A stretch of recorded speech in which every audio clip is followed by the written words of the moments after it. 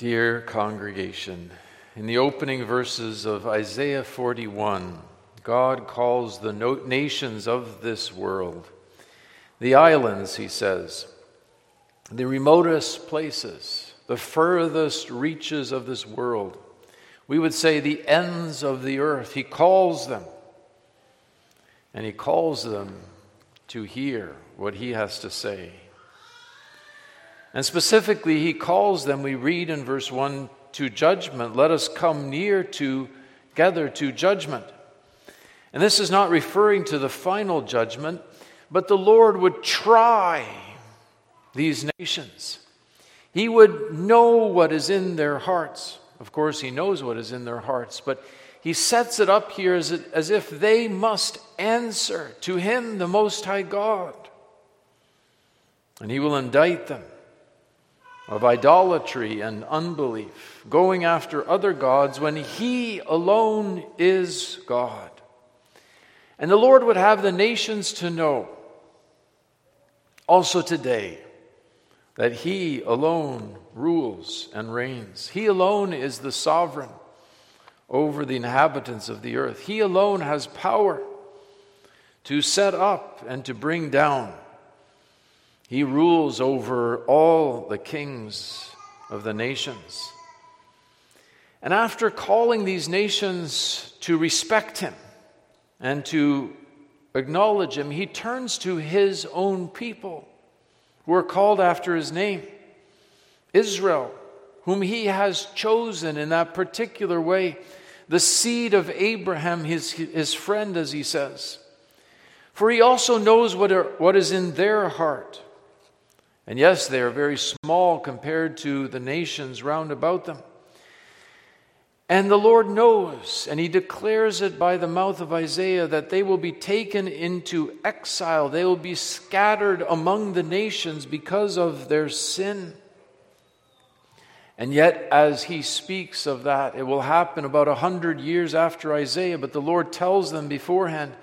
He says he has a promise for them, a special word for them. He will not cast them away.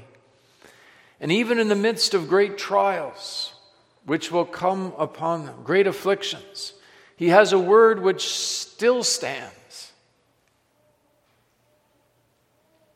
For sinners today, fear not, for I am with thee. And it is to that we especially want to listen with the help of the Lord. This message, which you will find repeated throughout our scripture passage, our text is verses 10 through 20. And I will read at this time verses 10, 13, and 14, where you have these repeated calls not to be afraid. 10, 13, and 14. Fear thou not, for I am with thee. Be not dismayed, for I am thy God. I will strengthen thee. Yea, I will help thee. Yea, I will uphold thee with the right hand of my righteousness. Then verse 13.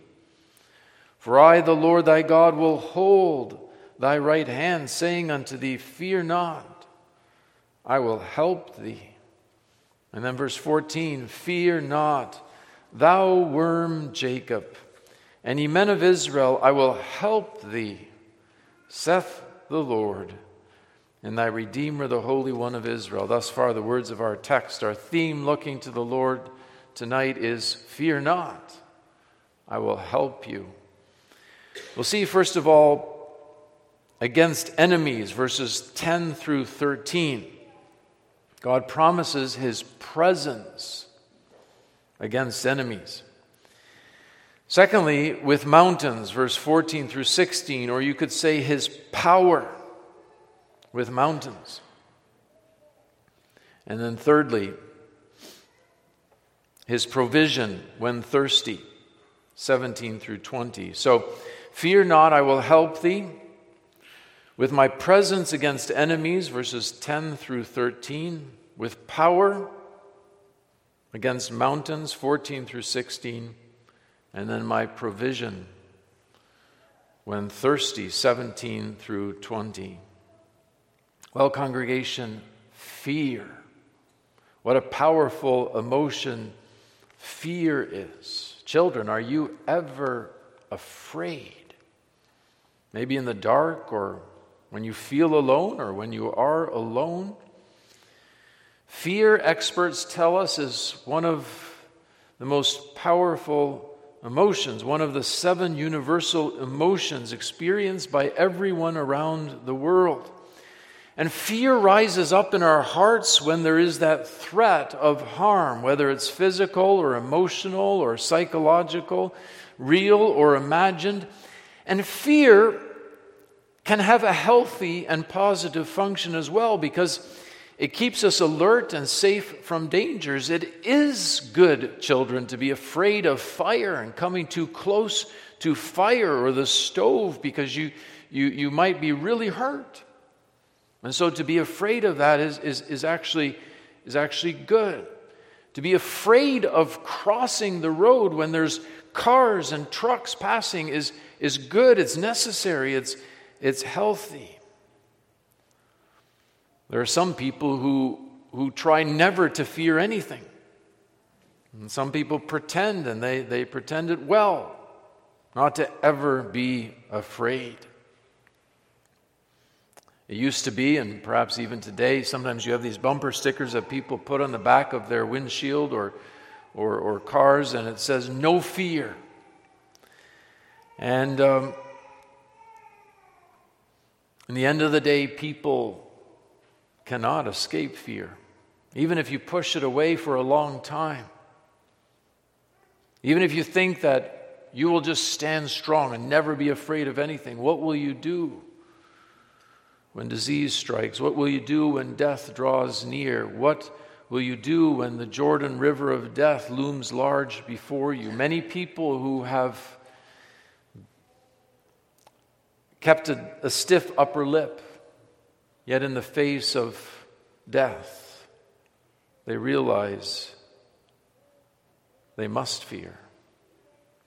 And so there is this good and necessary and healthy fear. In fact, the Lord says this in the early part of our chapter. In verse 5, he says that the isles saw it and feared. And this is a good fear. This is a necessary fear. This is the fear of God, which is the beginning of wisdom. But congregation, fear also can work not so positively, but negatively, in a way that cripples us, that wears us down, makes us deeply discouraged even, or even to despair. There are people who live in a constant state of fear, and that is a miserable way to live. And if there are people who live like that, we ought to empathize with them and seek to show sympathy to them. Children too can, through experiences, through trauma and the like, they can be overcome by fear. They can be looking out on the world around them and fear greatly. And we ought to be prepared to listen and to speak truth, reassuring truth in the light of such fear to those who experience debilitating fear. But notice how the Lord here in our text, he speaks with great tenderness and reassurance to his people. He says it not just once, but many times throughout these verses. Fear not. Fear not. Well, why does the Lord say this? And that is because his people do fear. And in verse 11, he speaks first of all to his fearing people who have many enemies, who come against them, who hate them and oppose them and trouble them. And of course, Israel had many enemies. And the people of God in every age have enemies. You've often heard it. Dear believers here, you have a 3-headed enemy: Satan, the world, and your own flesh. And they can sometimes be so fierce, so strong. Their devices against you, their attacks upon you, can be such that you fear greatly. Satan does not want your happiness, child of God. He wants to get you in a sieve in order to sift you like wheat. He wants your ruin. And if he can't get that, he wants at least your great discomfort. And he wants to hinder you in every possible way. For witness, a sense of comfort and confidence in the Lord. Well, what does the Lord say to his believing people regarding their enemies? He comes and he reassures them and he says, "Fear not, for I am with thee." My presence is there for you, trembling believer. I am there in your trouble. I am there near at hand, not far away. And what a comfort this is to the people of God to know that the Lord is with them. Sometimes we feel, dear believers, that the Lord is far away. We don't sense his presence. We look and like Job we say we cannot find him, and yet his word says the opposite. His word says to the child of God, I am with you.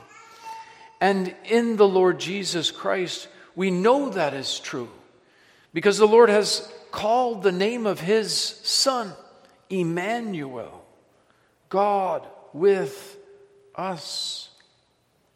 The Lord Jesus Christ, the Son of God, has taken our nature to himself that he might be like us and with us and near us in all things. He has been made like us in all things, sin accepted. He knows what it is to be tried. He knows what it is to be tempted. He knows what it is to feel weak and even forsaken. He, in fact, was forsaken, while you, dear child of God, can never be truly forsaken.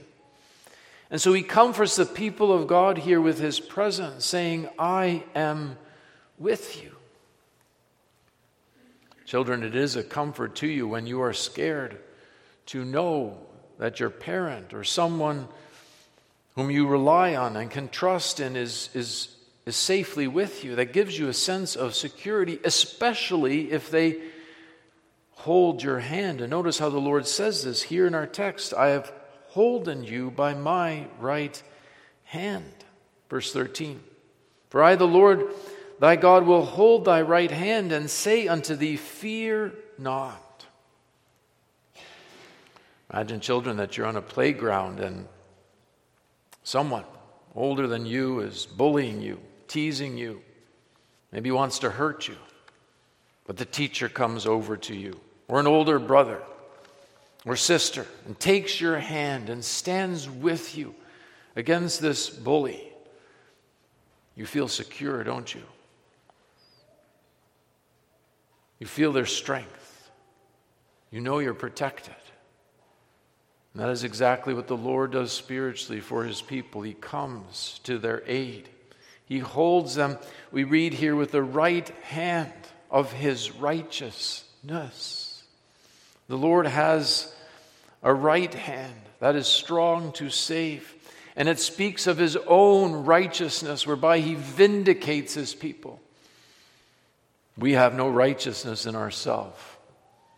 Our righteousness is as filthy rags.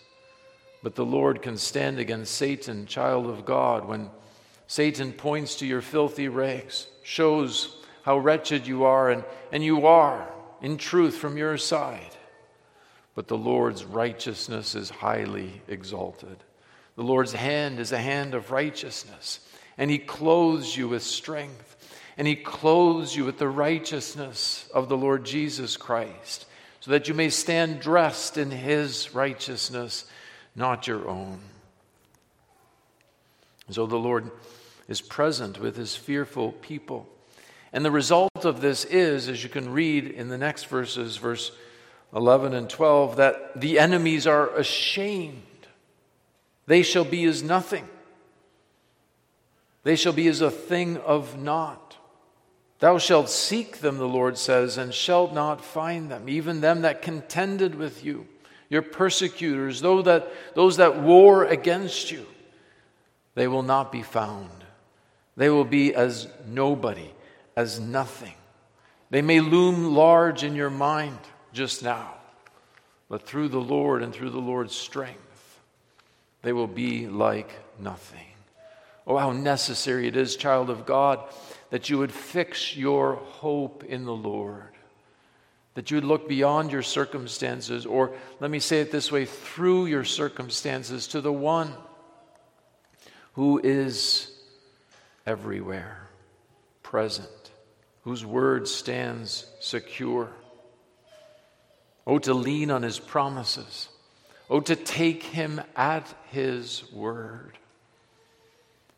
Be of good cheer. It is I. Be not afraid, the Lord says. To find in the Lord's promises everything that your soul needs, to be so exactly suited for you, so perfectly matched to you. The Lord doesn't say here, strengthen yourself. At least get to that point where your fear is somewhat under control, and then I will do the rest. No, I will help you. The Lord with me, I shall not fear.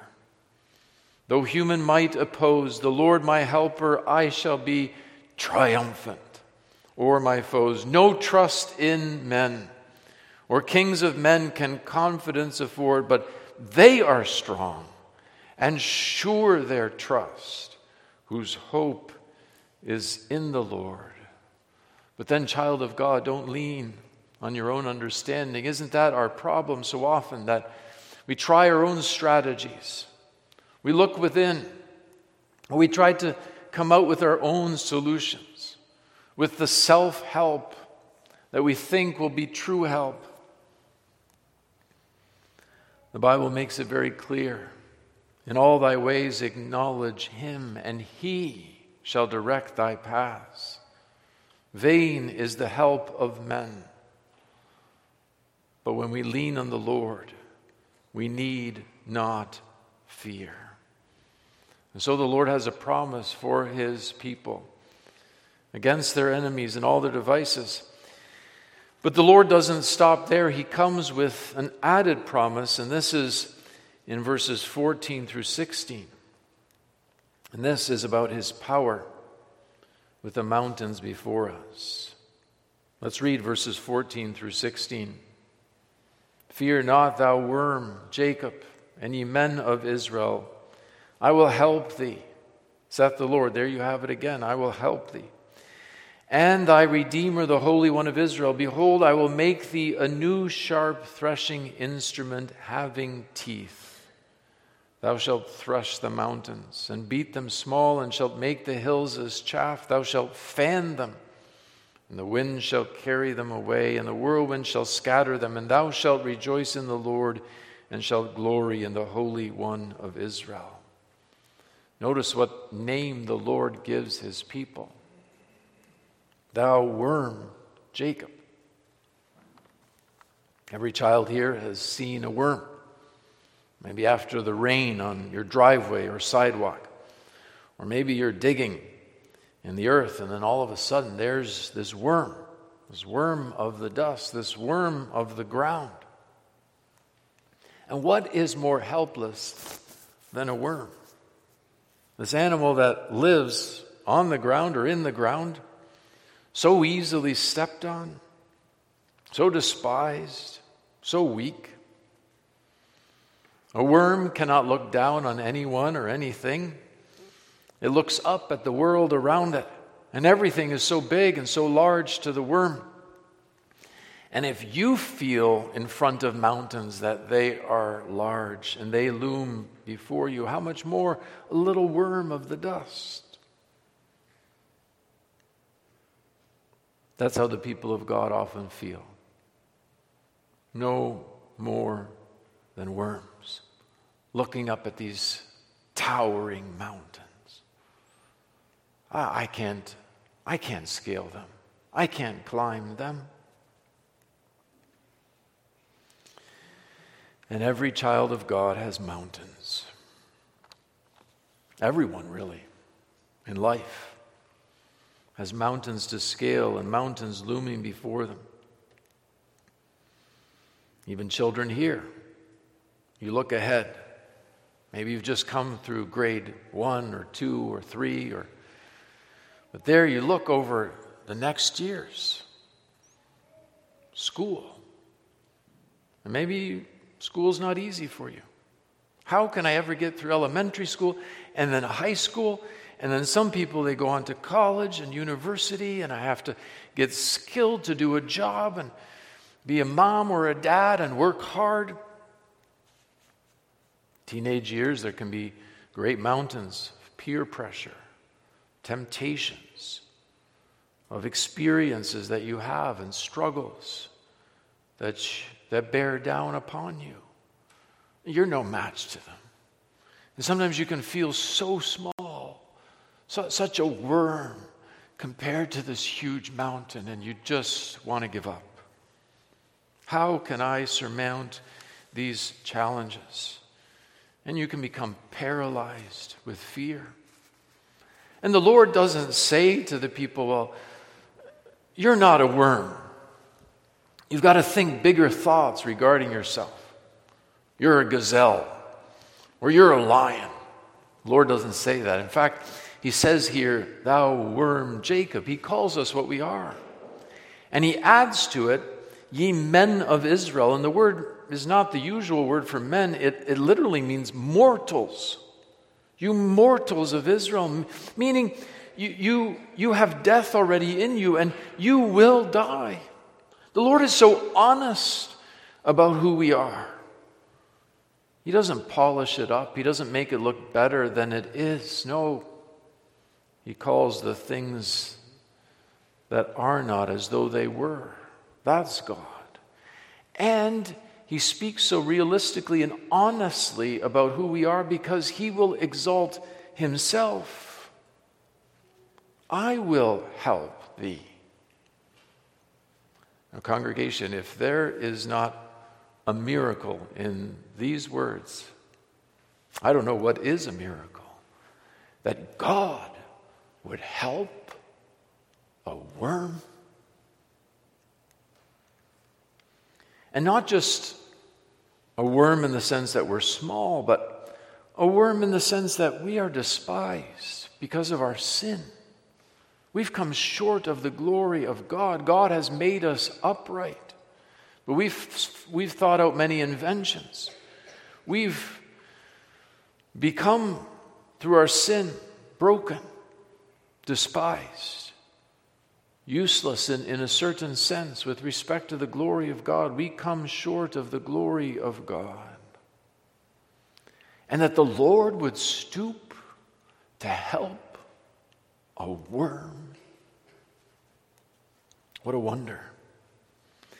And the promise that the Lord gives to worms is astounding. Listen to what the Lord says. He says he will make his worm Jacob, the mortals of Israel, a sharp threshing instrument having teeth. Now maybe you wonder what that is, children.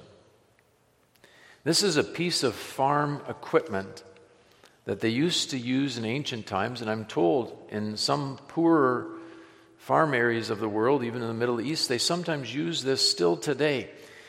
And it's a piece of equipment that has sharp teeth underneath it. And it would be hooked up behind oxen, and they would take corn and other things like that, and they'd go over a mountain of corn, for example, with this sledge with these teeth. And what would happen is the corn kernels would be taken off of the husks, and they would fall to the ground because they're heavier. And the other things, especially, the chaff, they would be driven away by the wind. That's actually what it says here. And the Lord says to his people here that he will make them to be such with respect to the mountains standing before them. And not just mountains of corn, not just little hills of produce, but with the great insurmountable mountains before them. The Lord will do that for his people, for his worm Jacob, and for the mortals of Israel. Now, where do we see this? Let me give you two examples. What happened in the days of the apostles?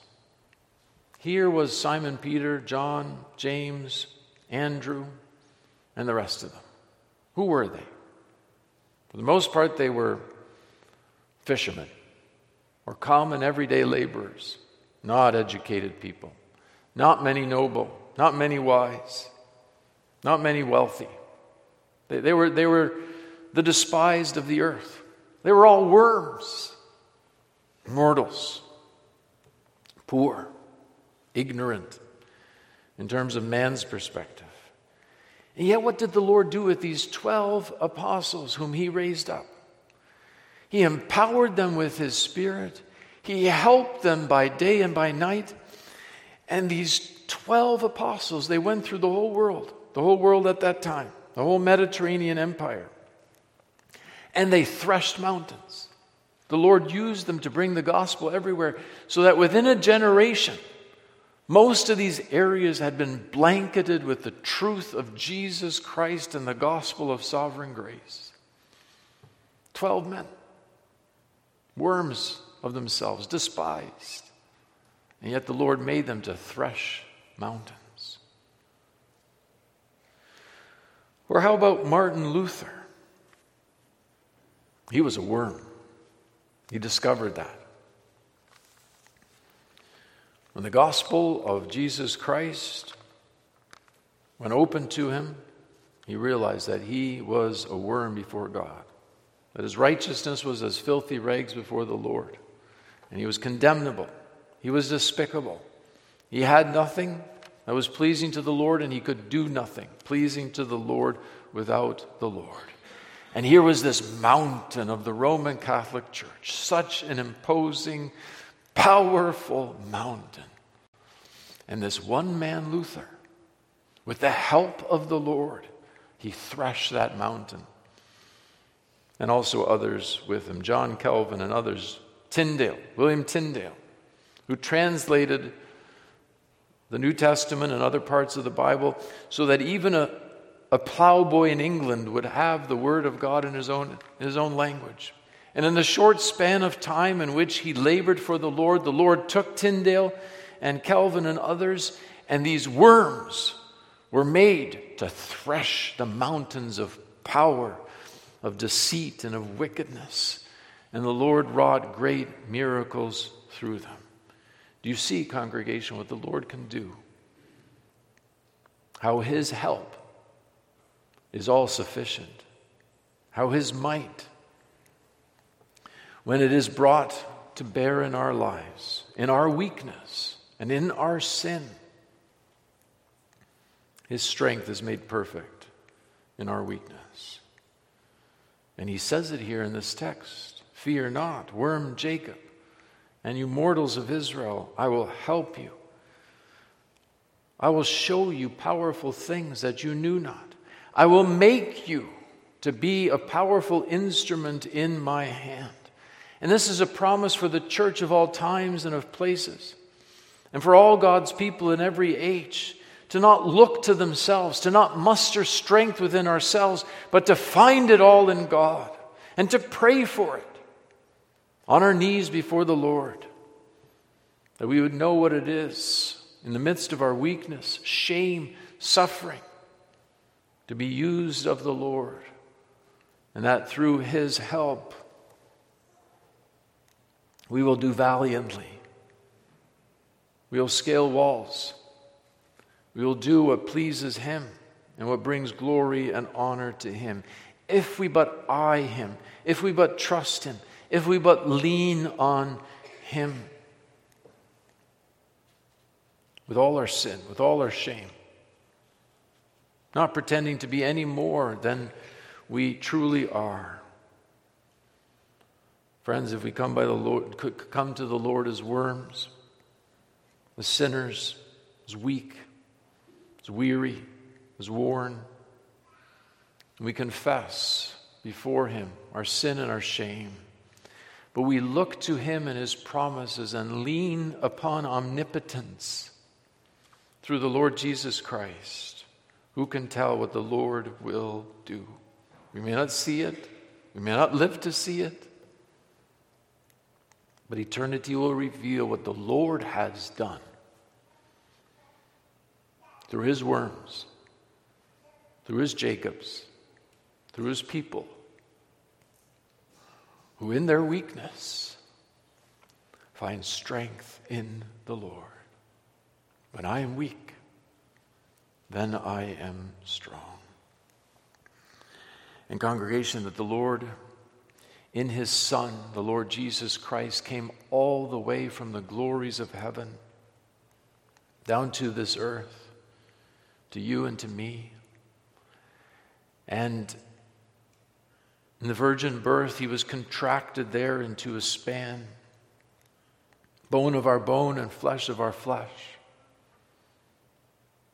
Yes, indeed, in his divine nature, he lost none of his strength and power, and yet with respect to his human nature, he was weak.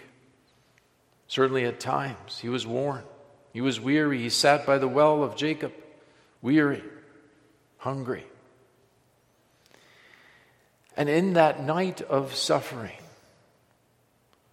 when in Gethsemane he crawled on the earth as a worm and no man, he was made like unto us in all things, sin excepted. In fact, congregation, he was made a worm and no man, as Psalm 22 says it. I am a worm and no man. Imagine that. All out of love. All for grace. All for sinners like you and me who never asked for him, who never sought him, who never longed for him, never desired him, who in fact nailed him to the cross, pierced him with our sin, railed against him, pressed a crown of thorns upon him, and yet for love and out of love, he came and he said, worm, Jacob, I will help thee. Oh, he proved in his suffering and death for sinners how low he would stoop, how deep he would go, even into the forsakenness of hell, even to the darkness of the wrath of God forever. Such love moved him to do that. The mountains of his people's sin stood before him. Mountains that rose up to the heavens. Mountains that separated between us and our God, people of God.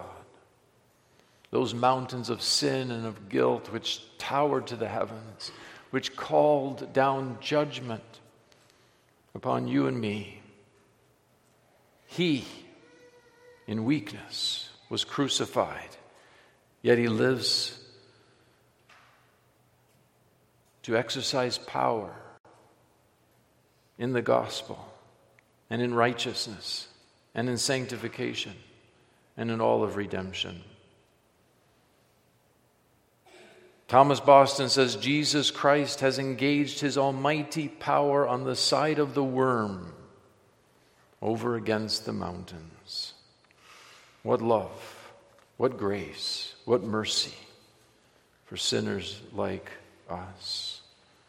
Oh, congregation, do you see how he took those mountains of sin and of shame, of misery and of guilt, and through his suffering and death on the cross, he has leveled them?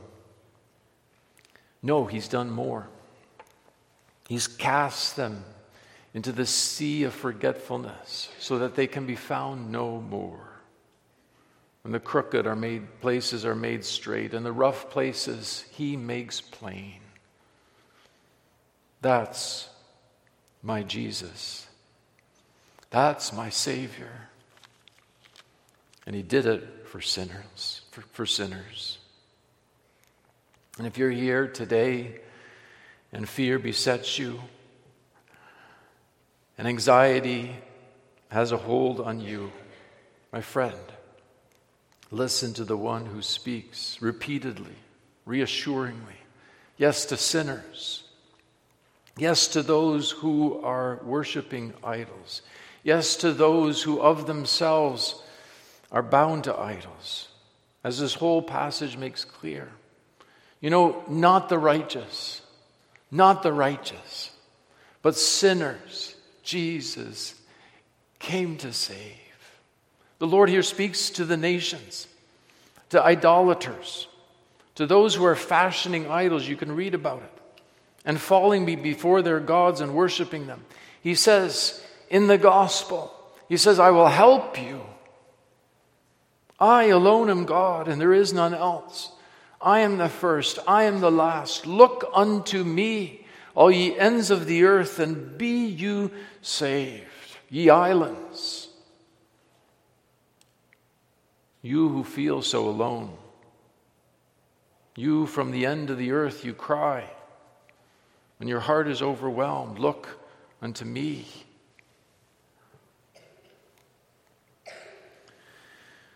But for you who are worshiping idols, and you love your sin, and you love your idols, and your hearts are bound to your idols, oh my friend, you should fear.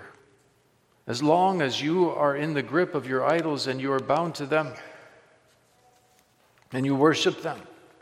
You see, when the Lord says here, fear not, I will help you, he says it to those that are looking to him in all their need and all their misery and with all their sin indeed, he will help them. But to those who clutch their idols, who look to their idols to give them happiness and satisfaction, to give them a place in this world, oh my friend, if this is you, you should fear as long as you do this. Those who worship gods of wood and stone, things of their own making, those things that are not God, these things cannot satisfy. They will be destroyed, and so will all those who worship them. They shall be made like unto them, the Bible says. Oh, my friend, if this is you tonight, then fear, but seek God. Come before God as a sinner and nothing else. And say, as we read in another passage in the Word of God, what have I to do with idols? I will leave them alone. They cannot help me. God alone must be my refuge and my fortress. For those of you here today, you feel yourself to be so undeserving.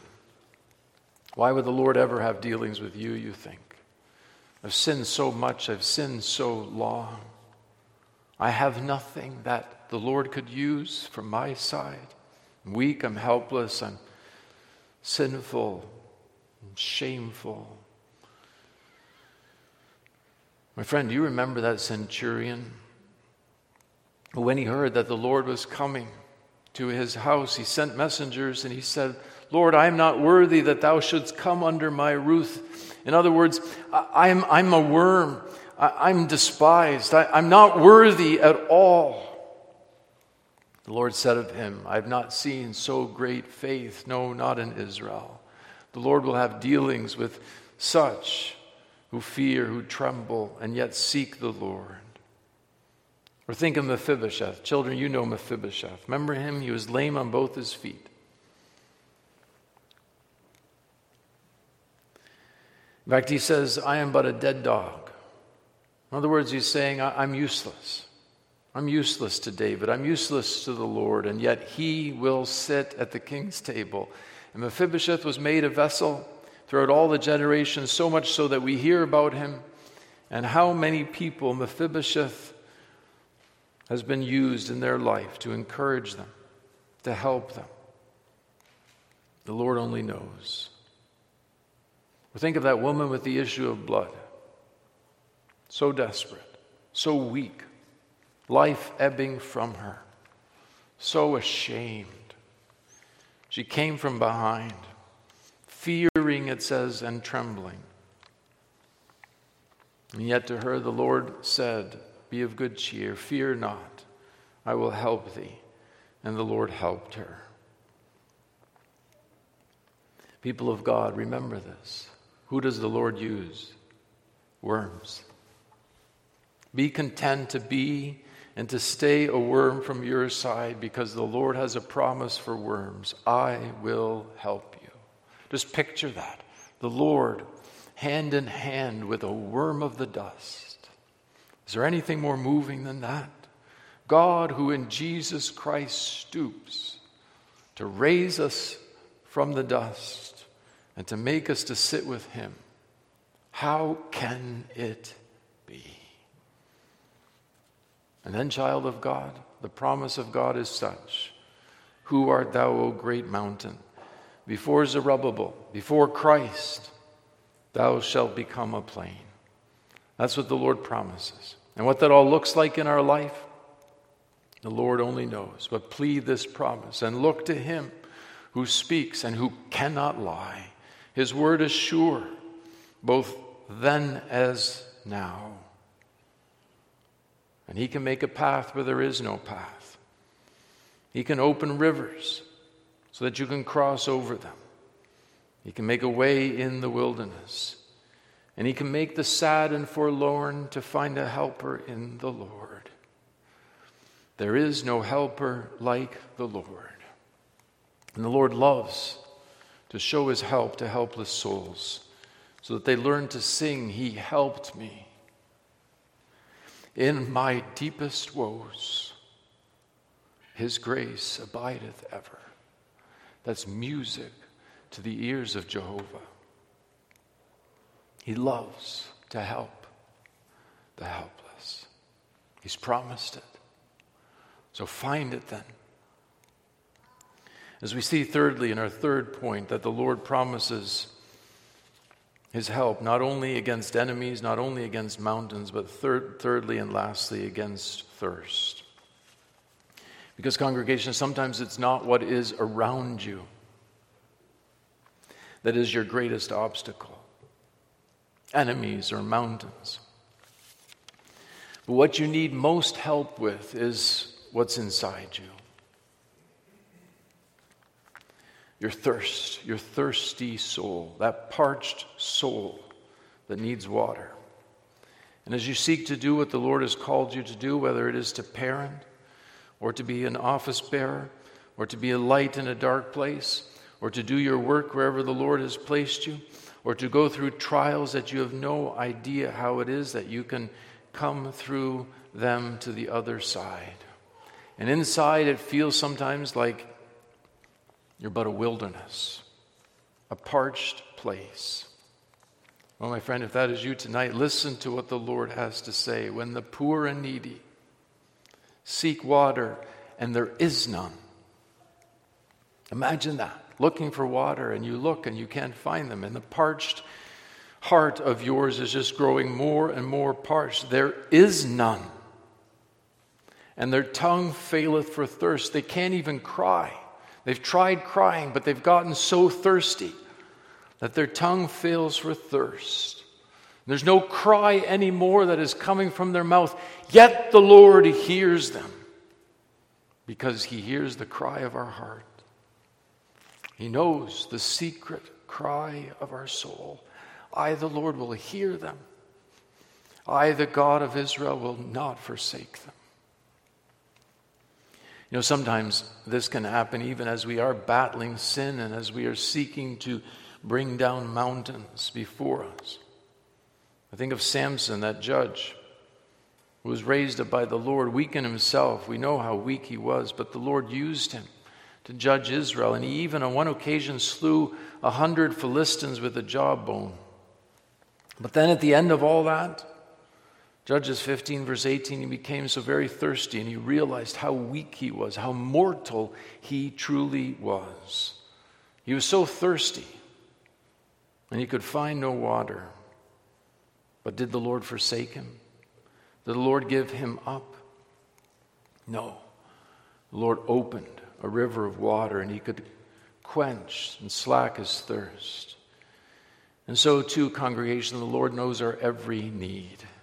Not just the big mountains before us, but also he knows that dearth within us. He knows when we get to the end of our resources, when we have no more strength, when we have no more what it is to refresh our own souls. We're nothing but a parched wilderness. The Lord knows. And what is his promise? Is it for a drop? We would understand that, wouldn't we? Is it for a cup of cold water? We would understand that. But it's much greater than that. Notice what he says here. I will open rivers in high places and fountains in the midst of valleys. I will make the wilderness a pool of water and the dry land springs of water. In other words, there is such overflowing abundance in the Lord.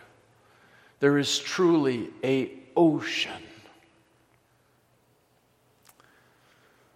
The breadth and the height and the depth of which we cannot imagine. And not just for you, poor sinner, here today, crying for water as you do. The Lord can open such an abundance of water so as to slack the thirst of every living soul. And here's the truth. The Lord opens these things as his people, as his parched people cry for refreshing rain. When they feel themselves so dry and parched, when they realize that they are not what they need to be and they don't have what they need to be for themselves or for the people around them. Like the disciples who were told to feed the thousands of people around them, and they said, we don't have what it takes. Even if we went to the stores and we bought them empty, we wouldn't have what it takes. But they brought their need before the Lord, and the Lord opened, in the language of our text, he opened rivers in high places and fountains in the midst of the valleys. You see, congregation, he is God. Why do we forget that he is God? He is not a man like you and me. He's not limited like you and me. He is God over all. And his promise is sure. And his Son, the Lord, in his Son, the Lord Jesus Christ, he is ready to hear the poor and needy when they cry. And he has such abundant riches that the world could not contain it. He is himself a fountain of living water. And the Lord Jesus Christ said it when he cried out in the temple in the last day of the feast. He says, if any man thirst, let him come unto me, and let him drink. And out of his belly shall flow rivers of living water. In other words, it's not just for the sinner who drinks, but they in turn become a channel to others, and the Lord shows his grace. And so it is every time. Why does the Lord do this? For what purpose does the Lord do this? That they may see and know and consider and understand together that the hand of the Lord has done this, and that the Holy One of Israel has created it. The Lord wants to astound us with his greatness, with his glory, with his magnificence, with his power. God, forgive us for our small thoughts of him. May God give us faith to believe his word, which gives us great thoughts of his mercy, of his power, of his ability, of his designs in the midst of our world. The Lord Jesus Christ made this so abundantly clear. He came into our misery. He hung between heaven and earth.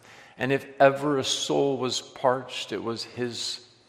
When he cried in dereliction, in the forsakenness of hell, for all his people in every generation, he cried out, I thirst. In order that you, sinner, here tonight may come and drink abundantly. You may press your parched mouth and soul, all the need of your life, into that fountain of crystal clear water, which proceeds from the throne of God for sinners. And by faith, looking out of yourself, not with any righteousness from your side, not with even any resolve from your side to somehow repay the Lord for what he has done, but as a sinner and nothing more, but leaning on omnipotence, leaning on mercy, leaning on Christ held out in the gospel. You drink and drink and drink until you want no more. Congregation, this is the promise of God for needy souls, for fearing, trembling sinners here tonight. It's all in Christ. It's all laid open in him. Come to him and find it all in him. You'll never be unimpressed. You'll be overwhelmed at mercy for a sinner like you. Horatius Bonar put it like this: I heard the voice of Jesus say, behold, I freely give. The living water, thirsty one, stoop down and drink and live. I came to Jesus and I drank of that life-giving stream. My thirst was quenched, my soul revived, and now I live in him. Congregation, it's for sinners tonight. Don't stand afar off. Draw near with all your need, with all your sin, with all your weakness, with all your hopelessness. The Lord will yet be inquired of the house of Jacob to do it for them.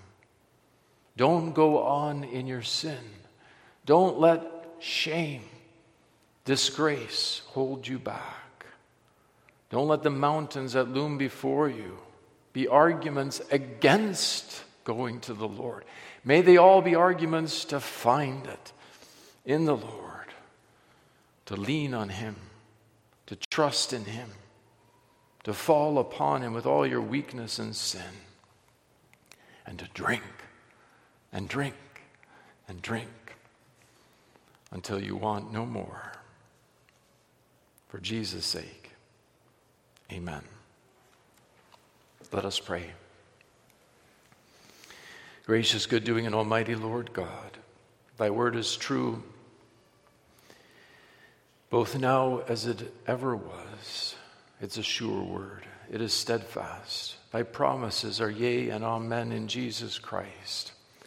Oh, may we then come, all of us, out of our sin and shame, with no argument from our side save for mercy, to plead, to beg for mercy, and to find such glorious mercy, wide, deep, bottomless, fathomless mercy for sinners. Oh Lord, then may we not stay away. May we not argue with the overtures of thy mercy. May we not in that great day be among those who will have no drop to cool their tongue, because, as thou wilt justly say in that day, ye would not. Make a people willing in the day of thy power, and may they come before it is too late. May they come today. And all out of free grace for the glory of thy name. We ask this in Jesus' name alone. Amen.